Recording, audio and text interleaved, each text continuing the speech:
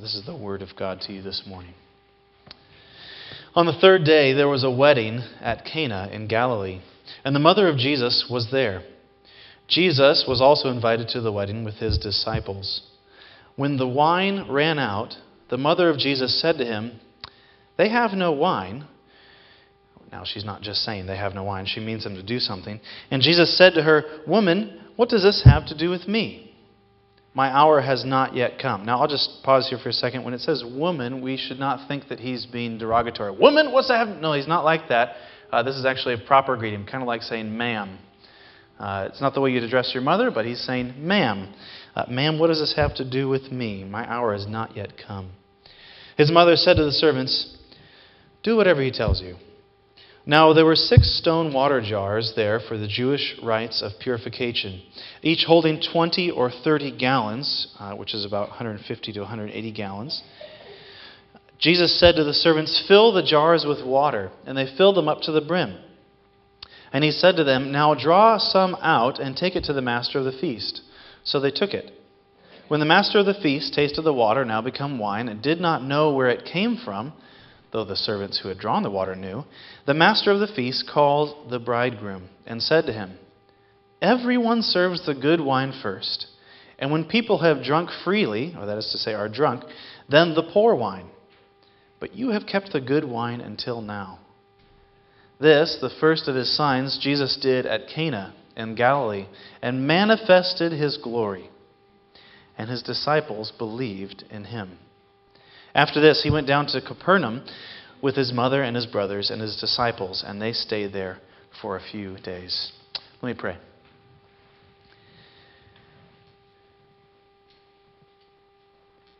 Thank you for your word, Lord. Thank you for the gravity and the beauty and the glory of Jesus that is manifested to us in it. I pray that you would come now and begin to work in our hearts. Begin to expose the ways that we are confused about you, the lies we believe about you. Do this, Lord, by exposing your grace to us, showing us your glory. Pray that you would make the meditations of my heart and the words of my mouth pleasing in your sight, edifying to your people. We pray, Spirit, that you would come and renew your people this morning. In Jesus' name we pray. Amen. Where's my water? Here we are. Well, growing up in Seattle in the summers in 4th and 5th grade, my mom would often take us and drop us off at Green Lake, me and some friends. We'd stay at Green Lake all day long, and just great memories there. Those were the days when it was hot in Seattle. I think there was a drought back then. We would swim all day. So much fun playing in the water. And the algae wasn't even that bad back then, so you could swim in Green Lake all day, and you didn't have to worry about getting some sickness afterwards. Jumping off docks, cannonballs, water fights, all of the tomfoolery, that's just good for boys. One memory of those summers, though, was a bitter one. My mom picked up some of my friends from school, who were good friends, and we all went, and it was great and fun. We were hanging out in the water until they started talking to me about all the cool new stuff they'd gotten. Right? I don't know if it was like Nike shoes or if it was a new gaming system they got or some new game on their computer. They talked all about how fun it was, the cool games it had, and so on. And then, I think it was actually in slow motion, if you were to go back and look at the tapes. Slow motion, they turn to me and they say, "What about you, Daniel? What do you have?" Well, I should have said, "Nothing. That's why I'm hanging out with you guys, right?" This is supposed to be my gravy train. But I don't even know if I mustered an answer at all, or if I just burst into tears. Part of that is because I thought they were betraying me as friends. I thought the time had finally come where they were ready to ditch me. Because I could read between the lines, and I realized what they're actually saying, what they're really trying to tell me was that because I didn't have these cool things, we couldn't actually be friends anymore. Right? Because I didn't have whatever, now I'm not cool enough, and we all know that your personal value is determined by how cool your friends are. So I had to be ditched. I knew that the world was full of good and beautiful things, but that the people in the world are cruel and exacting. And when the world sees your shame, what it tells you to do is to ditch anyone who is shameful, to leave you behind for better opportunities. Here's the trick, though. I thought my friends were being cruel. I thought my friends were ready to kind of pounce on me, right? I've been kind of waiting for this other shoe to drop, not because they were particularly bad guys, but because I knew that this point would come in our friendship where they realized I was actually not as cool as I'd pretended to be. But the reality is that they were actually just excited to share the good things with me, right? I was their friend. They wanted me to know about the good things they had, and they went at length, after I started crying, to try and convince me, no, Dan, you can still come over. You can still play with us. This is for you. But it was too late. You see, I'd already believed for a long time that I knew that they would ditch me. My cynicism towards relationships had been well worn by that point. It was actually not their fault at all. I had a very deep running cynicism that actually has continued to affect most of my friendships up to this day.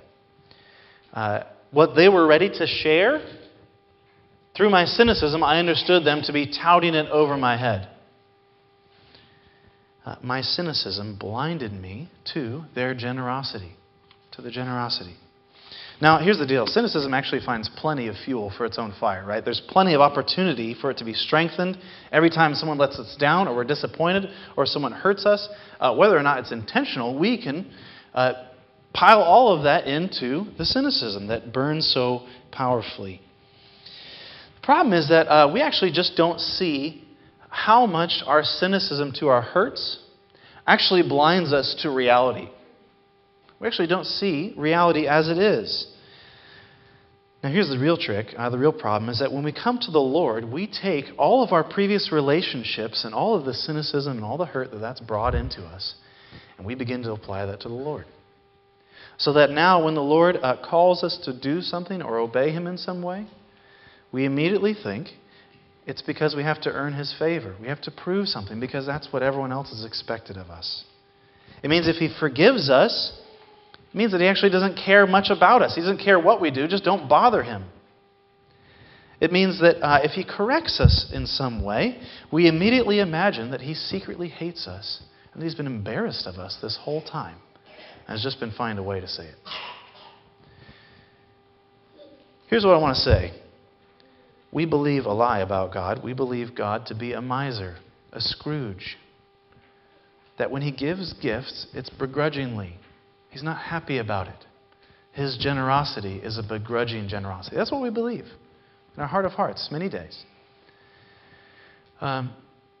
We think that when we say God deserves all the glory, it means that He's possessive of His glory. That He doesn't want to share it with anyone else, and He is going to grasp after it, and is actually eager to rob us of any dignity and to debase us. That's kind of the lie that dwells in us. I still remember the night that it dawned on me that the Lord actually loved me. Not because He had to, but because He actually wanted to. At the time, my wife and I were doing terribly. And it was such a relief to know that in spite of myself, the Lord actually enjoys me. He actually likes giving things to me. It was not a chore for Him to be gracious. It's not a chore for Him to be gracious. Now, that cynicism that I've described has taken years to melt away. But it's not melted away through yelling at myself. It's actually melted away by looking at the Lord and beholding His kindness, His great, generous kindness towards me in Christ. Now, before we actually get to the text, I just want to say, I think actually for some of you, I think that you may often feel that the other shoe is constantly dropping. That you could describe your life as a series of unfortunate events. And in fact, it's not crazy because in fact there are likely terrible things that have happened to you. Terrible events, terrible relationships, terrible interactions. And that makes sense. But what we may not see is that actually those are so powerful that they have colored the rest of your view of your entire life, of reality itself.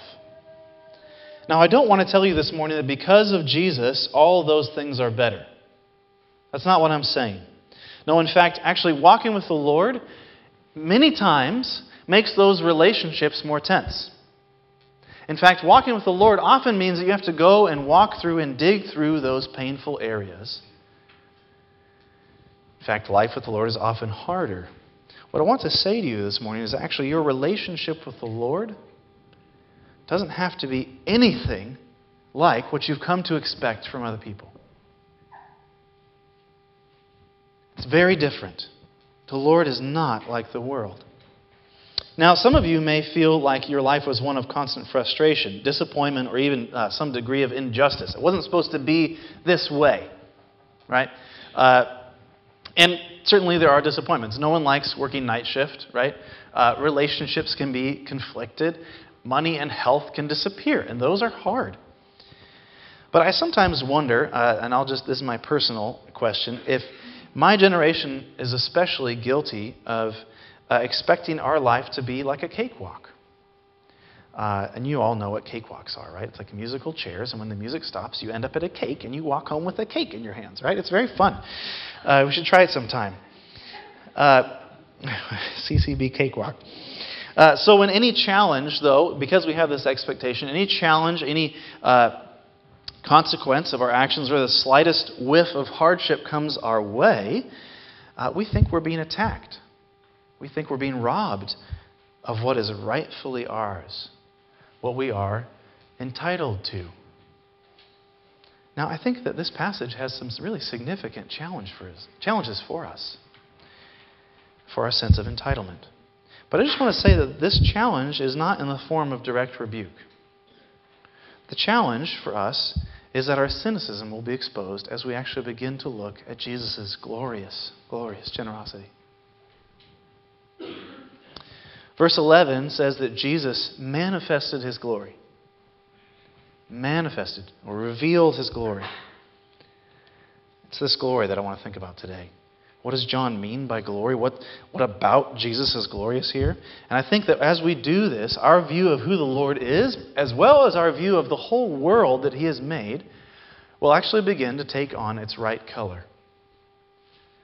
As we think about who the Lord is, we will actually begin to see things correctly. And that's because his glory touches everything. So I have 4 points this morning. First, his glory covers our shame. Jesus' glory covers our shame. Second, Jesus is the glorious creator. Third, Jesus is the glorious consummator. Fourth, Jesus is the glorious crucified one. Glorious crucified one. So first, Jesus' glory covers our shame. All right, so this wedding has a tremendous potential of going south. All right, so what we know about weddings in Galilee in the first century is they could go on customarily for 7 days. All right, the actual wedding ceremony, and then the party lasts oftentimes for 7 days. Now, that sounds like a blast. They could actually go on for much longer than that. So when we come into the story, it could be in the beginning, it could be in the middle. The wine runs out. Now, listen, our whole view of hospitality, the way we think about it is we have RSVPs, right? We respond to say we're coming, and then we plan and designate a certain amount of food and wine allocated for the heavy eaters and the light eaters, and we kind of average it, and that's good. That's totally foreign to the way the hospitality works in the Bible, but also across most of the world. The way hospitality works in other cultures is that if you're a guest and you come to dinner at my house, your expectation should be you can eat as much as you want. Ad nauseum, there's no designation. The only limit is my generosity. The only limit is my generosity, how much I've provided. If we run out, that says to you and me that I only have this much love for you. Right? So it would be terribly embarrassing if you're having a wedding and the wine runs out. Right? What kind of a party is this? It's taken as a measure of your generosity, your love towards your guest. So you can imagine the shame that this couple would feel on the day of their union, which should be celebration, is now a day of total embarrassment. That they have totally disgraced all of their guests. They don't care about them. Now, that's not true of this couple, but this is certainly the situation. So, what would you do to remedy this, right? How do you rescue a wedding going south? Do you flag down the couple? You're out of wine. I hope you know. No, they can't do anything about it. Or do you run off in a flurry and kind of, with the dolly, bring in the kegs of wine?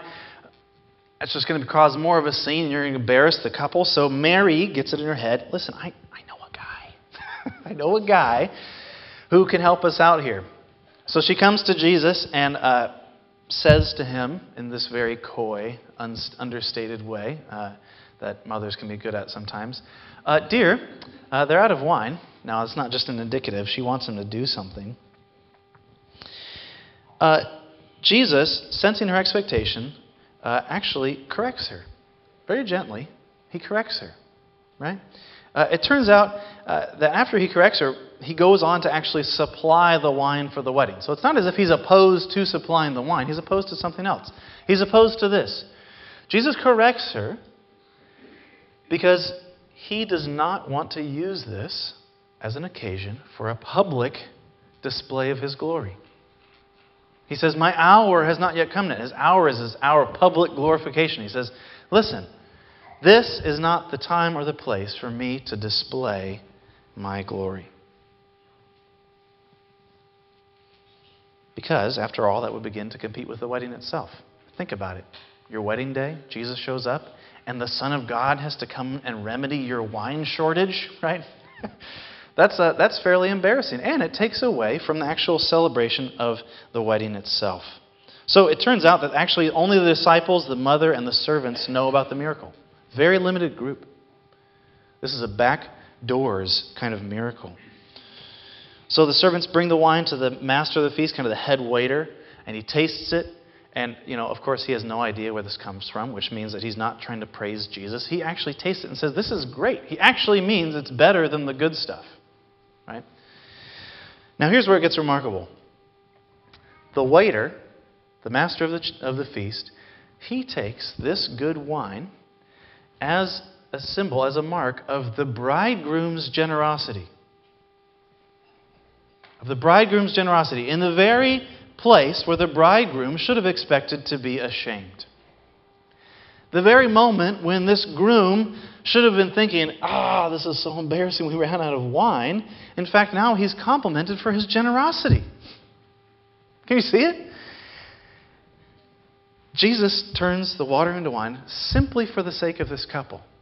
This is just sheer kindness. There's no correction, there's no public shaming, there's no drama. His love covers their shame even before they knew about it. Now we need to pause on this for a moment and just try and learn something about what Jesus' mission is. Okay? First off, it's interesting that in John, Jesus' first miracle is not one of healing or of sympathy for human suffering. It certainly, he gets to that. But he begins by this kind of secret miracle. No polls are boosted, right? He doesn't get any street cred for this phenomenal wine production. It's just sheer, unrewarded, unnoticed, no strings attached generosity. It's just gift. That's all there is to it. Jesus, his glory is manifested in his generosity. Now, do you know this about him? Do you know that he does this all the time in your life? Do you actually believe that about the Lord? Another question is, do you offer this for others in your life? Love covers a multitude of sins. Are there people's shame you'd like to expose that actually Jesus would be careful to cover? So the second point we have this morning is, the first is that Jesus' glory is displayed in his, in his kindness and his generosity. The second is that his glory is displayed in his creation.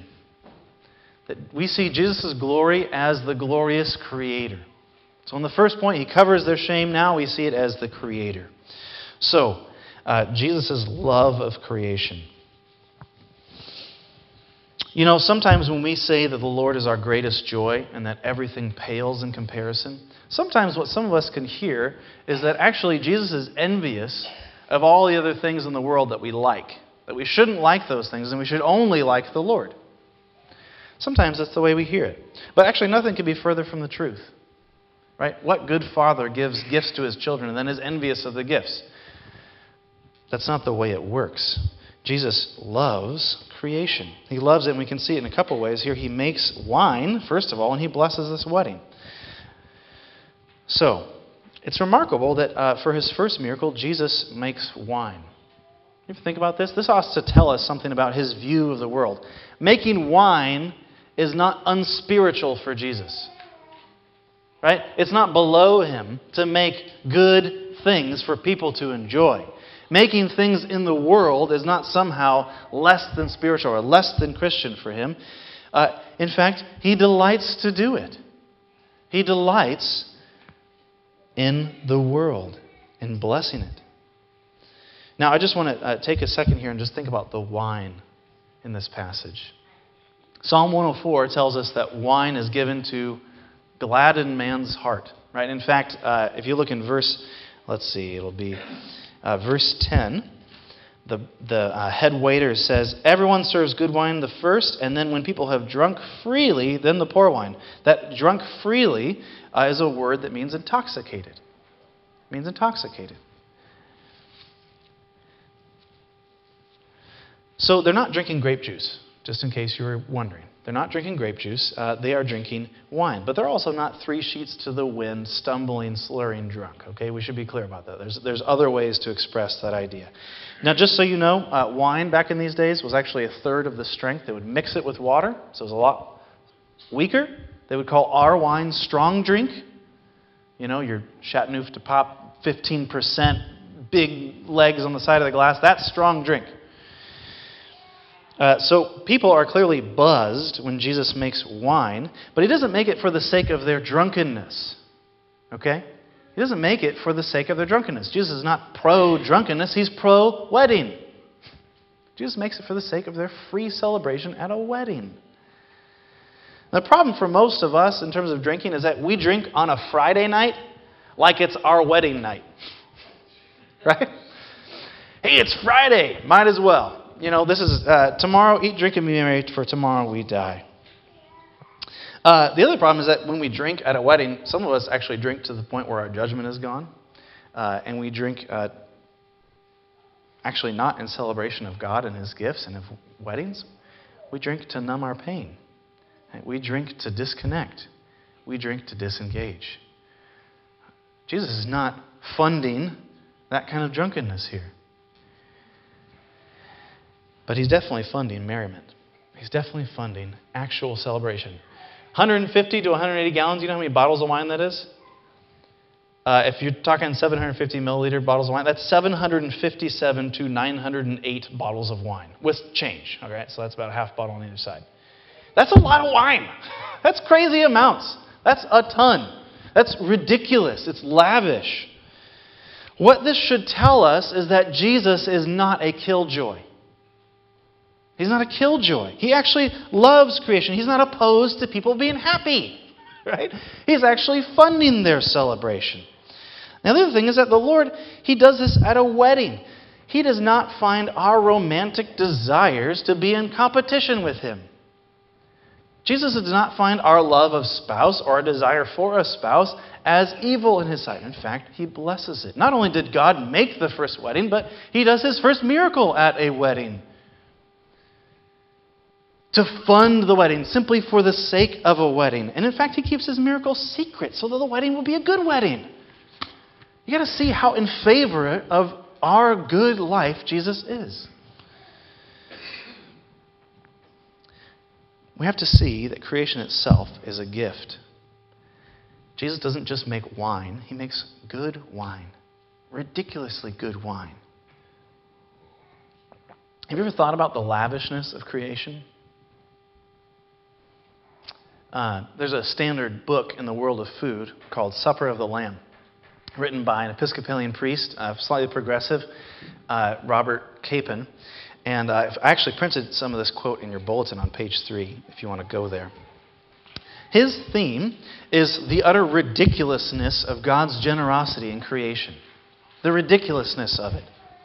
Okay? This should actually affect the way we view creation, that creation is not some sort of bland backdrop on which really spiritual things happen, but that creation itself is actually valuable, that it's actually part of Jesus' mission, that Jesus is, in fact, intending to make creation itself new. So listen to this quote. Peel an orange. Do it lovingly, in perfect quarters like little boats, or in staggered exfoliations like a flat map of the round world, or in one long spiral as my grandfather used to do. Nothing is more likely to become garbage than an orange rind. But for as long as anyone looks at it in delight, it stands 1,000,000 triumphant miles from the trash heap. That, you know, is why the world exists at all. It remains outside the cosmic garbage can of nothingness, not because it is such a solemn necessity that nobody can get rid of it, but because it is the orange peel hung on God's chandelier, the wishbone in His closet. He likes it. Therefore, it stays. The whole marvelous collection of stones, skins, feathers, and string exists because at least one lover has never taken his eye off it. Because the Dominus Vivicans, the living one, the God of life, has His delight with the sons of men. We can be so blind to the simple magnificence of creation, of our livingness, that we forget the entire thing itself is a gift. He likes the world, therefore it stays. The entire reason we exist, the entire reason oranges and blood oranges and satsumas and yuzus and tangerines and hundreds of other citrus exist is simply God's goodwill. Just existence itself is His generosity. See, Jesus doesn't make measly wine, right? He's not about efficiency. He doesn't make just enough to get them through until they can buy some more. He makes outrageous amounts of outstanding wine. Ridiculous. Who is this guy? What budgetary process does he have in mind? Totally inefficient, totally lavish. We begin to see that this is actually how God has made the world. It's ridiculously lavish. We also see His power as creator. Jesus simply speaks and the wine is made. Jesus doesn't even touch it. He has someone else draw the water and poof, it's wine. It's because Jesus is remaking the world. He is taking the world and making it new. He is filling it and enhancing it and glorifying it. In fact, He is bringing His glory into the world. So this is our next point, that Jesus is actually the consummator. He is bringing the world and His people to the consummation of all joy and glory in Himself.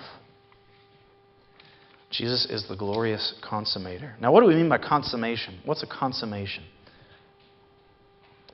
Consummation is the climax of a story. It's the tying of all the threads together in one glorious unity. One final sweeping ending. The glorious goal of the story. Now, this is, of course, what we also call weddings, right? It's the consummation of an engaged couple's love.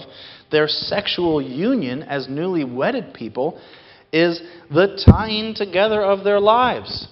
The one fleshiness. Jesus shows that He is the consummation of all things. Union with Him is the great goal of our entire lives. And this is what the wedding at Cana shows us, that all things are designed for this. It shows us this in two ways, that in fact God has been doing this all throughout history, but that even our desires themselves are meant to be consummated in union with Christ. So look at verse 6. Jesus finds these purification jars, these rites of Jewish purification. Now these are the sorts of things that you would use to wash your hands probably, or other ritual acts of purification. At a wedding, it's likely washing your hands. And Jesus, interestingly enough, takes these jars and has them filled with water, which is what they're for. But in fact, He fills them what? With His new wine. He fills these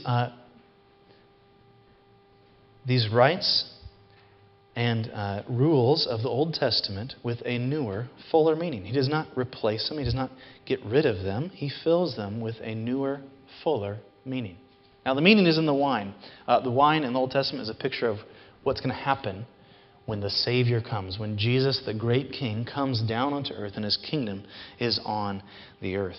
This is what Joel 2 says.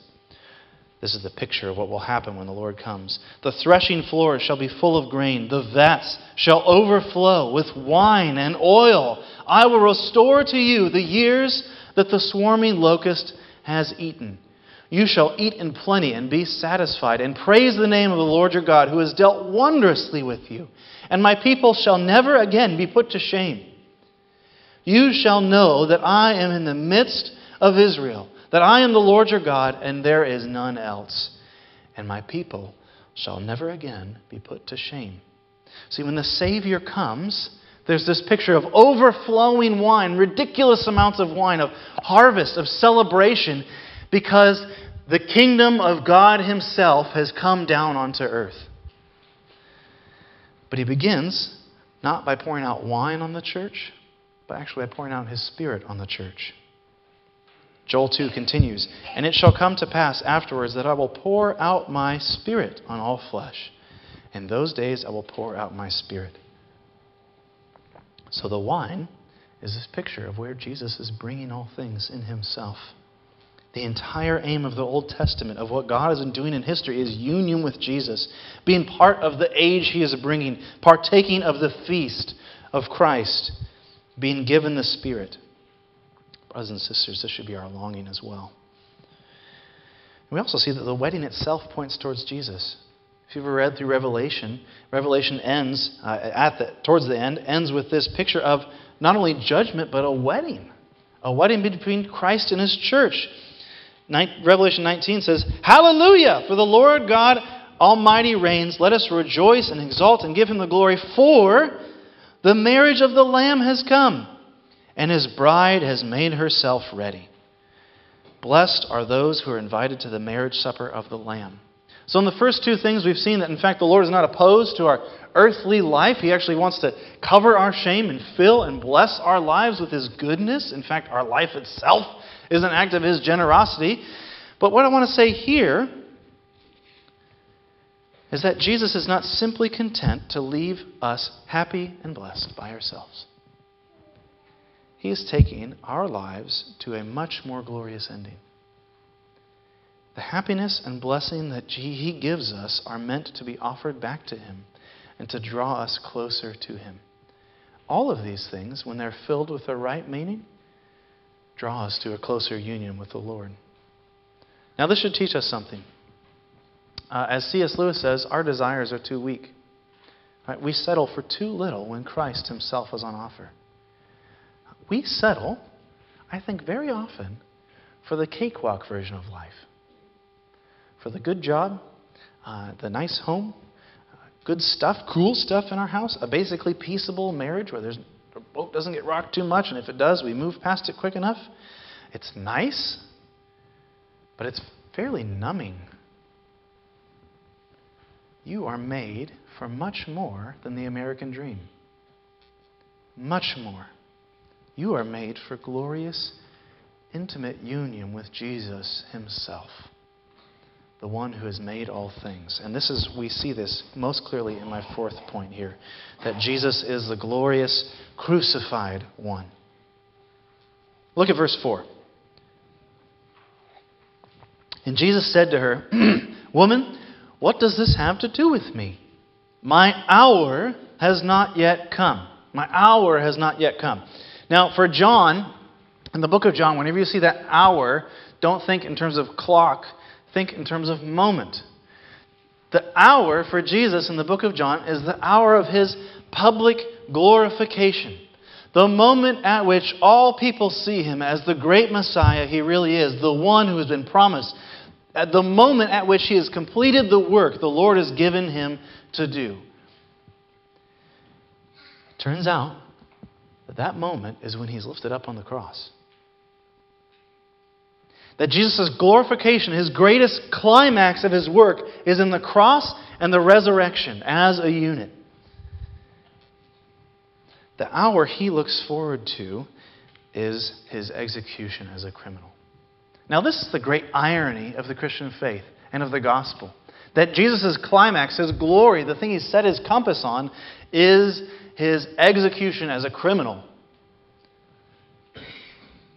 And yet, this is the moment that we see the beginning of the glorious defeat over sin, over our enmity to God, over our alienation from Him, our distance from Him.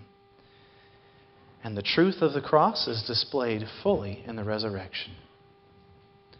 It's the hour of His glory because it's the hour of His greatest generosity towards us.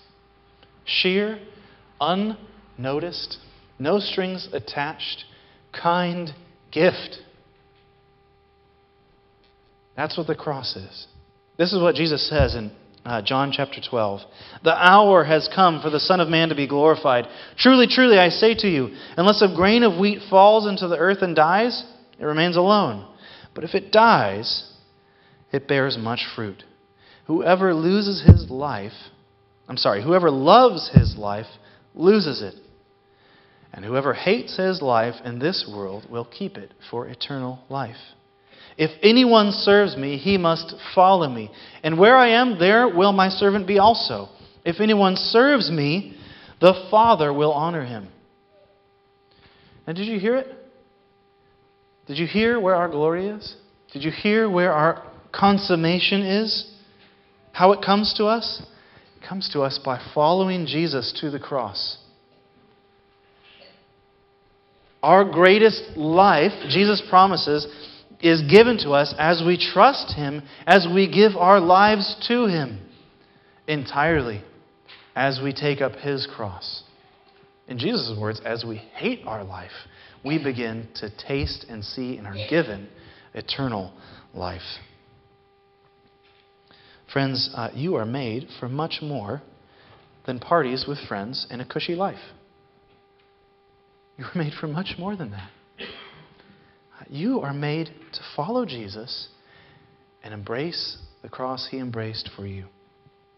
Not because you earn anything, but because there you have Him. There you have Jesus.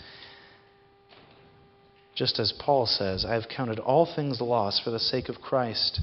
Indeed, I count everything lost because of the surpassing worth of knowing Christ Jesus my Lord. See, as you give your life back to Him, you begin to know the power of resurrection life. You begin to taste of the new wine. You are called to this not because God wants to take things from you or strip you of the things you need and strip you of good things. This is where our cynicism would lie to us. You are called to take up your cross with Jesus because our Lord intends to give you a new life. A life not built on yourself, but built on Him. To fill your life with new life. To give you the blessing of blessings, to give you Himself. As you give yourself more and more, you will taste and see. The Lord is not possessive. He's not desperate. He's gloriously generous. Let's pray.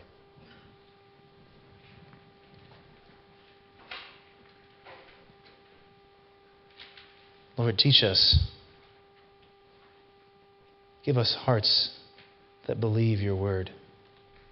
That you are bringing the new wine. That you are making all things new.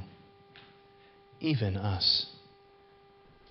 That you intend to cover our shame and make us useful in your kingdom. That you intend to do great things with us as we give our lives to you. Lord Jesus, you are our glory. Fill us with love for you as we enjoy the world you've made. Lord, do this in our hearts by your Spirit, we pray. In Jesus' name, amen.